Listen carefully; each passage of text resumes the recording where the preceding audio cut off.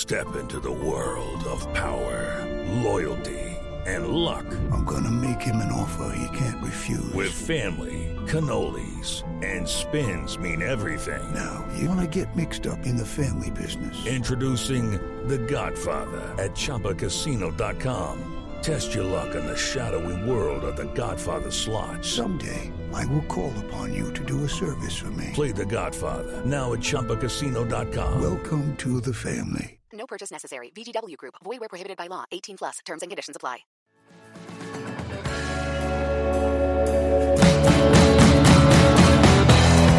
Give it to me. Give it to me. Give me my heart, babe. Give it to me. Give it to me. Give me my heart, babe. Give it to me. Give it to me. Give me my heart, babe. Give it to me. And I'll be alright. Hello, listeners, and welcome to Ohio Mysteries. The music you're listening to is Cello by Mr. Carnivore, an indie rock band out of Cleveland, Ohio. Mr. Carnivore is our featured musical artist this week, so stick around till the end of the podcast and we'll tell you a little bit more about the band and let you finish the whole song.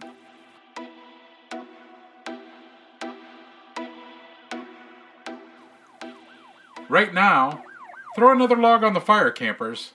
We've got a really strange story to explore tonight.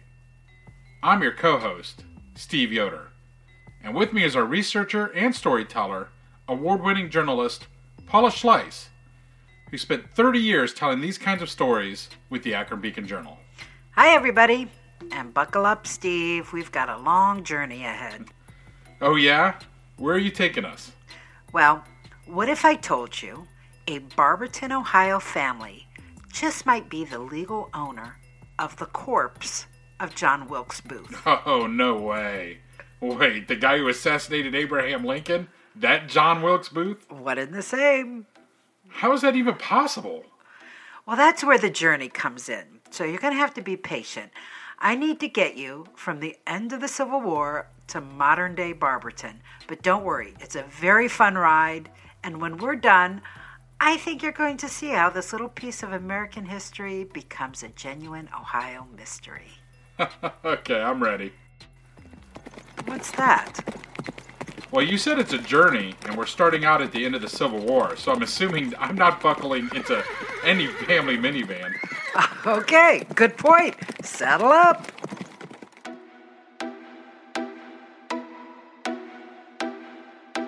Sic Semper Tyrannis.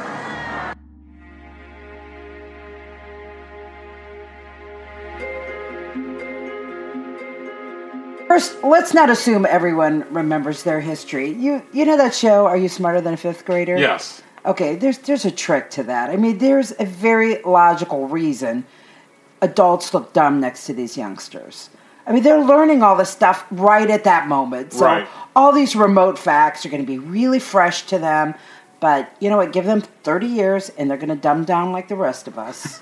So let's cut everyone a break and allow for the fact that time has eroded our memories of what happened in 1865. So let's review quickly. It's April of 1865. It's the end of the Civil War. The South has just surrendered to the North.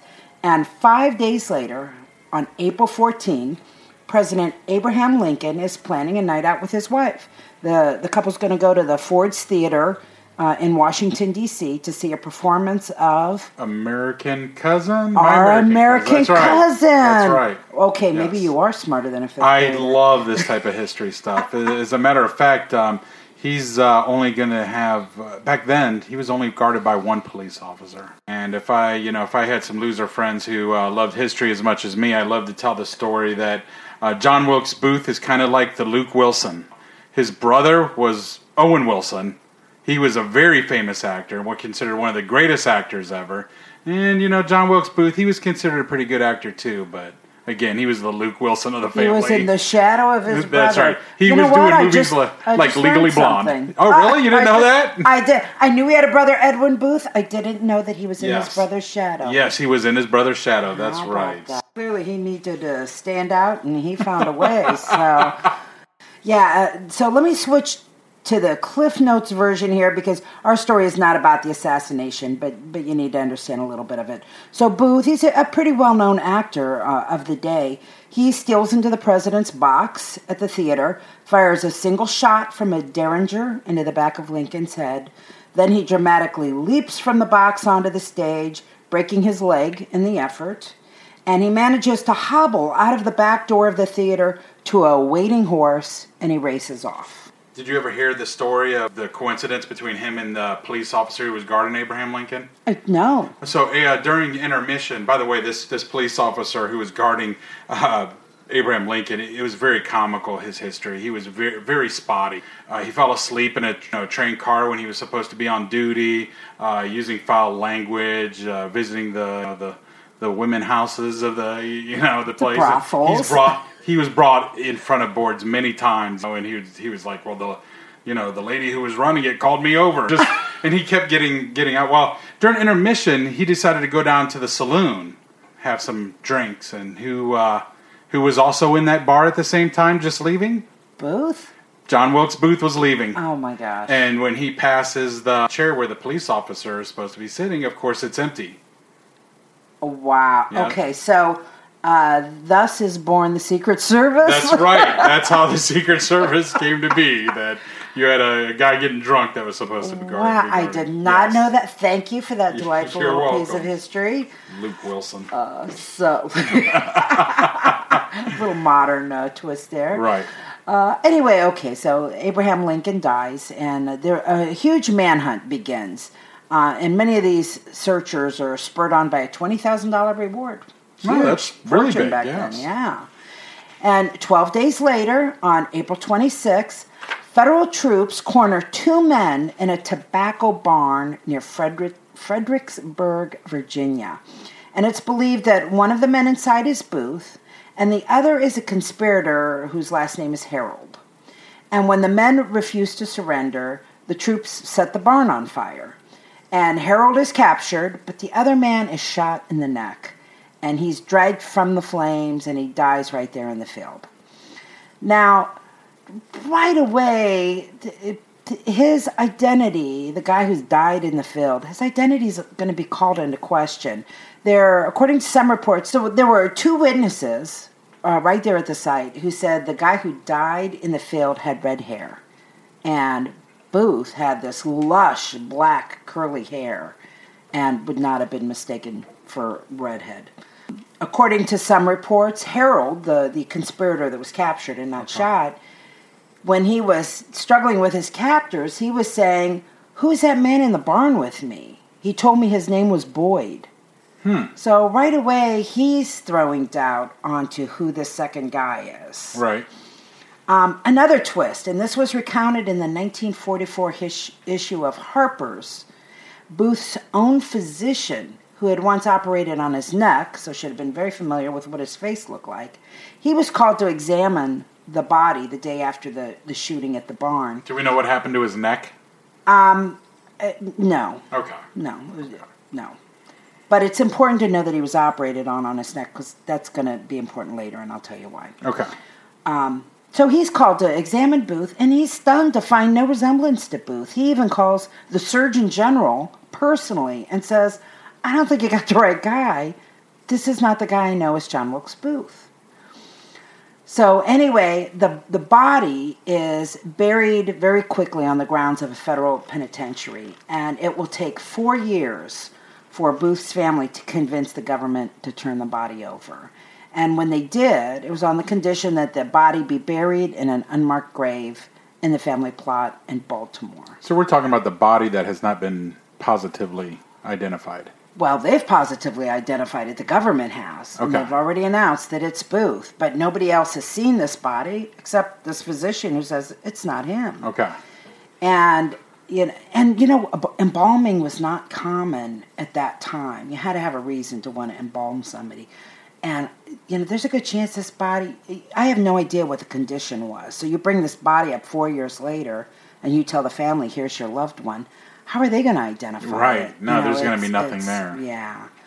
So, and finally there was one other clue many years later. Blanche Booth, she was the niece of John Wilkes Booth. She told people that Booth had secretly met with her mother a year after the assassination. So there's a lot of rumors out there that maybe the guy that was killed and buried wasn't Booth. Okay. So now we're going to move along 11 years later to 1877, and I'm going to take you to Granbury, Texas. Okay. Where lawyer Finis Bates. These are some great names. Finis Bates. I love these names. He's been summoned to the deathbed of an acquaintance by the name of John St. Helen. Now, St. Helen is a local storekeeper, and he always stood out to Bates, Bates would say later, because he was indescribably handsome. He had thick black hair and a mustache. He was polished. He had good grammar. He was educated. He was so unlike the other residents of this frontier town, which Bates would describe as uncouth. And Bates would say, while other local men would be telling bawdy jokes and drinking a lot, this John St. Helen, he could be found reciting Macbeth or Richard III, that he could discourse for hours on Roman history, and that he saw every local play that came to town and befriended the members of the wandering acting troops. Interesting. It is. And so Bates, he enters the bedroom of St. Helen. There's a doctor there. He informs him that St. Helen is dying and wishes to speak with him alone. So the doctor takes his leave, and Bates sits next to the guy, who begins to speak in a weak, whispered tone, and he says, "My name is John Wilkes Booth." Now, that's why I said this was interesting, because John Wilkes Booth's father was a Shakespearean actor. Well, and Booth himself was an actor. Yes, So, yes. I mean, they come from a long line of actors. Correct. And everything that this guy, later would learn about Booth, it's like, this fits. Right. This Finis Bates, he's a smart guy. Actually, I should probably tell you some trivia here. Finis Bates is the grandpa to actress Kathy Bates. Oh, And he wow. also went on to become Attorney General of Tennessee. So this is a smart guy. Yeah. And by the time this story is done, he's absolutely convinced that this guy's John Wilkes Booth. All right. So anyway, he says he's John Wilkes Booth, that he assassinated President Lincoln, and that's quite a declaration, but that's not all. He goes on to say that high-placed officials in Washington were in on the assassination plot, that Secretary of War Edwin Stanton himself helped coordinate Booth's getaway, and that the man that was shot and killed in the tobacco barn was an innocent that had been passed off as Booth so the posse could collect the $20,000 reward and the government could close the case. Huh. So meanwhile, Very interesting. St. Helen, he drifts to the relative safety of the Wild West where nobody knows him and using various aliases. Now, after St. Helen gives this deathbed confession, he recovers. He doesn't die. And so, not surprisingly, perhaps regretting his premature confession, he skips town. And he adopts another alias. And lawyer Finis Bates, he doesn't hear of him again until 1903. Okay. Wow. So, in 1903, Bates has moved from Texas to Memphis, Tennessee. And he's reading his local newspaper, and there's a story about a man named David George who had locked himself in an Enid, Oklahoma hotel room and killed himself by ingesting arsenic, but not before he had given a confession to a local minister claiming to be John Wilkes Booth. And there's a picture of David George in this newspaper, and Bates recognizes him as John St. Helen. So Bates is like, I got to check this out personally. He takes himself to Enid and finds the embalmed body of David George, a.k.a. John St. Helen, a.k.a. John Wilkes Booth, possibly. And the body is at the W.B. Penniman Mortuary and Furniture Store Oh, furniture store. That's Furniture where I like store. to be embalmed. Well, you know what? If you were embalmed back in the 1800s, you would have been embalmed at a furniture store. Oh. Can you guess why? I'm going to guess they had the chemicals. Well, there's a natural evolution of this job here, and that's because furniture is carpentry, and if you need a casket, you go to a cabinet maker. I see. Now, they were not funeral homes and all of this very, the system that we have today of burial. I mean, people died, they were laid out in their homes, they got a cabinet maker to put a pine box together, and you buried them in the backyard. You know what? Just to relive the past, when you pass away, I'm going to send you to Value City Furniture. Well, they might be shocked because I'm not sure they practice that anymore. And the county government might have some issues with that too. But so then carpenters, they learned how to embalm the dead when embalming became available. And this Penniman guy, as soon as he hears the dead guy on his table had confessed to being John Wilkes Booth, he's like, I'm embalming this guy. I'm going to do the best embalming job of my life. And he did. And he created a mummy. So this body is preserved for all time. Now, The Bates... best of his life. Oh, yeah. Great Frankenstein over here. So Bates, he tries to get custody of the body. It's unclaimed, after all. And, but it's become a local tourist attraction. Enid and this Penniman furniture maker, they don't want to give it up. This body is dressed in a suit. It's sitting in a chair in the furniture store's front parlor. What? He's popped glass eyes into its head, and he's got these eyes staring at a newspaper that's unfolded on his lap. The best of his life. So tourists are coming in and seeing it. They're not going to give that up. So, Bates, he leaves disappointed, but he is not done. He's just so intrigued by the story. And 4 years later, after his own personal research, talking to lots of people who knew John Wilkes Booth and his family, he publishes a book, and he calls it The Escape and Suicide of John Wilkes Booth, Written for the Correction of History. Wow, that's cool. Yeah, he spent the rest of his life trying to convince people that this was John Wilkes Booth. And after the book is published, he is given custody of the cadaver. The town of Enid had seen it enough, and they were ready to give it up, and so it came into Bates' possession finally. Now, I've got to go through the chain of custody here, because this is where we make the transition from American history to Ohio mystery. All right. So Bates dies in 1923, and his widow sells the mummy, which has pretty much been sitting in the garage for a couple of decades, for $1,000 to William Evans. That's a pretty good amount of money. It's pretty good. And this guy is called the Carnival King of the Southwest. Oh, I knew something like this was Here coming. we go. The freak show is going to continue. All right. Now, I got to tell you, mummies are not necessarily a good thing to have custody of. Okay. Okay. If Tutankhamun is any example, Yes. they tend to come with curses. Right. Okay? And according to a History Channel story, over the next 2 decades, the Booth mummy gets a reputation for just wreaking havoc on its owners.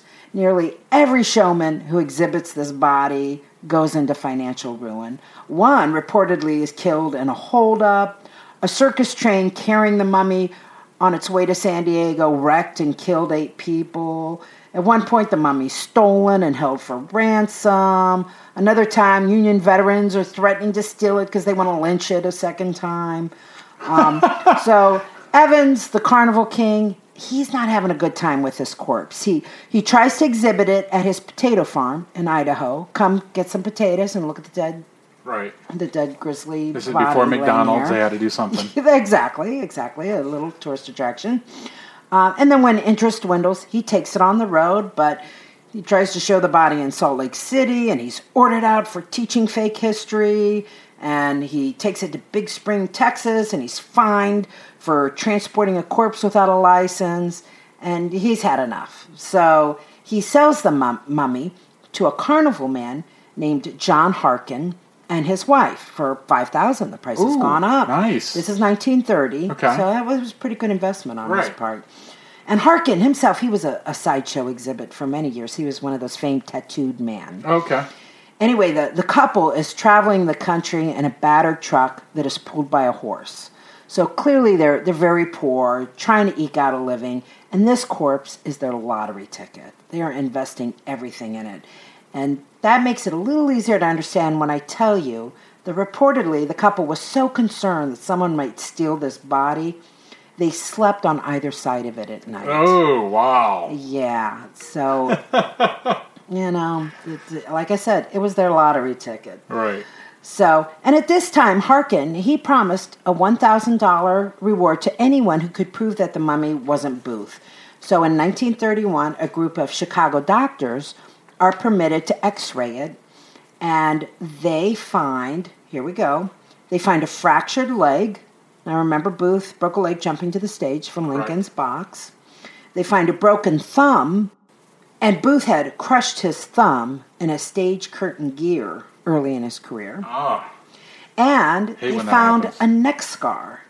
And that was to be expected because the physician who had examined his body said he had operated on his neck. Nice. And they also said that the x-ray showed a corroded signet ring in the mummy's stomach with the initial B. But I don't find any, if I had a mummy and it had that in it, I'd probably cut it out. Yeah. And I didn't see any reports where they cut it out to confirm it. But they said it was in there. It just had a B on it. It had a B for Booth. A B for Booth. Could have been his brothers. He could have swallowed and said, ha. Yeah, it was Edwin all along. Edwin. So the Harkins are exhibiting the mummy almost exclusively with a traveling show called the $1 Million Spectacle. And it is owned by promoter Jay Gould. Now, Gould's spectacle travels throughout the upper Midwest. It features trained elephants, acrobats. They got this high-diving dog act. Actually, if you go to our website, ohiomysteries.com, I linked to a video someone had put on YouTube showing some of the acts in 1949. From that? Not of the Booth mummy, but of his traveling $1 Million Spectacle. All right. So you can get an idea of what people might have seen when they went to his show. Right. But for an additional 25-cent admission, you could go into a tent and inspect the grisly remains of the corpse reported to be John Wilkes Booth. And this corpse has got to be... I mean, he must have done a fantastic job embalming this thing. It's grisly. The picture's on our website, so go check it out. It is not pleasant to look at. Or sleep next to. And during this exhibit, they say it's dressed in khaki shorts. It's laid out on an Indian blanket. Khaki shorts. I don't know. All right. I don't think I'd pay 25 cents to see it. But all right. Dressed in Old Navy clothes? Some people did, because the Harkins do fairly well for a couple years. But the charm of the mummy soon wears off, and it's not making any money anymore. So at this point, the Harkins offer to give Jay Gould the corpse. Now, Gould says, okay. They sign a contract. He gets ownership of the corpse, and in return, he agrees to split any money that the mummy exhibit brings in, as long as the Harkins care to travel with the show and work the exhibit. And the Harkins say, yeah, that's fine with us. All right. Well, apparently, it seems they had a change of heart, because somewhere along the road, in the middle of the night, the Harkins abscond with their horse-powered truck and this glass-eyed silent partner of theirs. No way! They disappear. So, Jay Gould, the promoter who has the contract owning the corpse, he dies at the ripe age of 81 in 1967. Oh, this is a court battle waiting to happen. And it's not. Oh, okay. His estate is divided peacefully among his children, one of whom is living in Barberton, Ohio. So his name was Dr. George Gould. He was a local optometrist. And in 1977, Dr. Gould gives an interview to Ken Nichols, he's a writer at the Akron Beacon Journal, confirming that his family is the owner of the corpse of John Wilkes Booth, wherever it may be. Wherever it may be. Wherever it may be. So, now Gould told the reporter that his father actually knew where the mummy was, and he said he could get it anytime he wanted, but he guessed his father just didn't want it anymore. So he let it be. And then they asked Dr. Gould, would you like it back if we can find it for you? And Dr. Gould was like, what would I do with it? And I got to tell you, after you see pictures of the corpse, this is not a piece of history you want proudly displayed in your home. Or sleeping next to. Or sleeping next to you.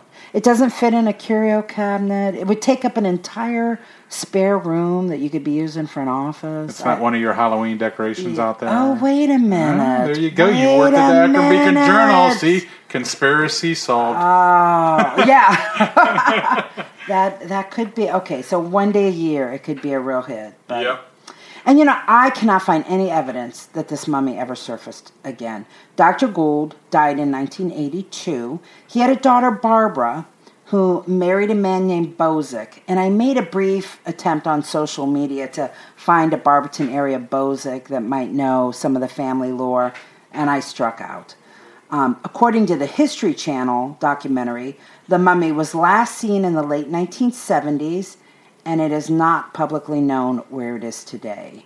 And to the best of anyone's knowledge, the guy buried in Booth's grave was never exhumed and tested for DNA. And as recently as 2015, the Memphis City Magazine tried to find the body, and they actually followed a bunch of leads, and they all led to a dead end, pun intended. And they even contacted Booth's descendants and tried to get permission to get the body exhumed, but they were denied. So we have to leave you disappointed. I guess all of our podcasts are inherently disappointments because they are mysteries, and we can't tell you how this story ends.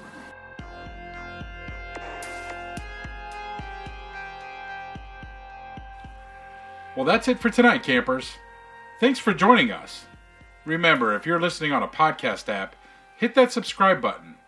If you do that, then all the future episodes will be logged into your podcast library, and you won't have to worry about if you've missed anything. New episodes will always be lined up and ready for you.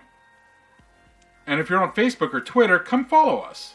Sometimes you'll get a sneak peek of what's coming next. Or we'll ask you to help decide what mystery we should turn into a story. Also, don't forget to check out our website at ohiomysteries.com. Warning, the photo of the mummy is on there and it ain't pretty. We've also got some newspaper links, and Paul even found us a video of Gould's $1 Million Spectacular. Go check it out. Now it's time for our featured musical artist of the week. At the start of this podcast, you heard a clip of Cello by Mr. Carnivore. This indie rock band from Cleveland was founded by brothers Pat and Joe LaGuardia and backed up by assorted musical friends. You can learn more about them at their website, MrCarnivoreEats.com. Oh man, I'm going to go there and order some food. That sounds delicious. They do note on their website that they are not butchers, so you might be disappointed. All right.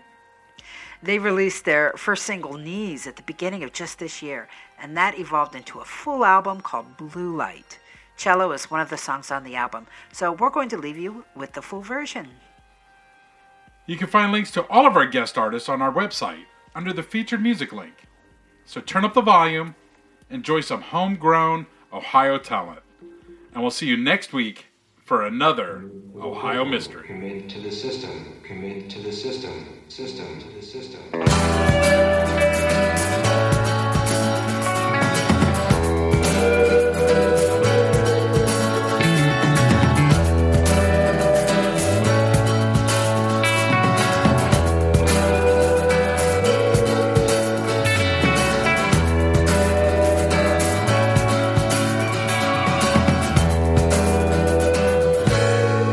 Low on the ceiling, I was just going through this yearbook from my school.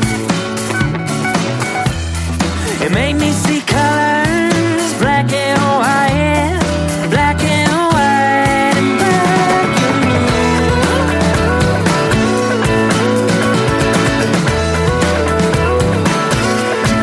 Just like you used to.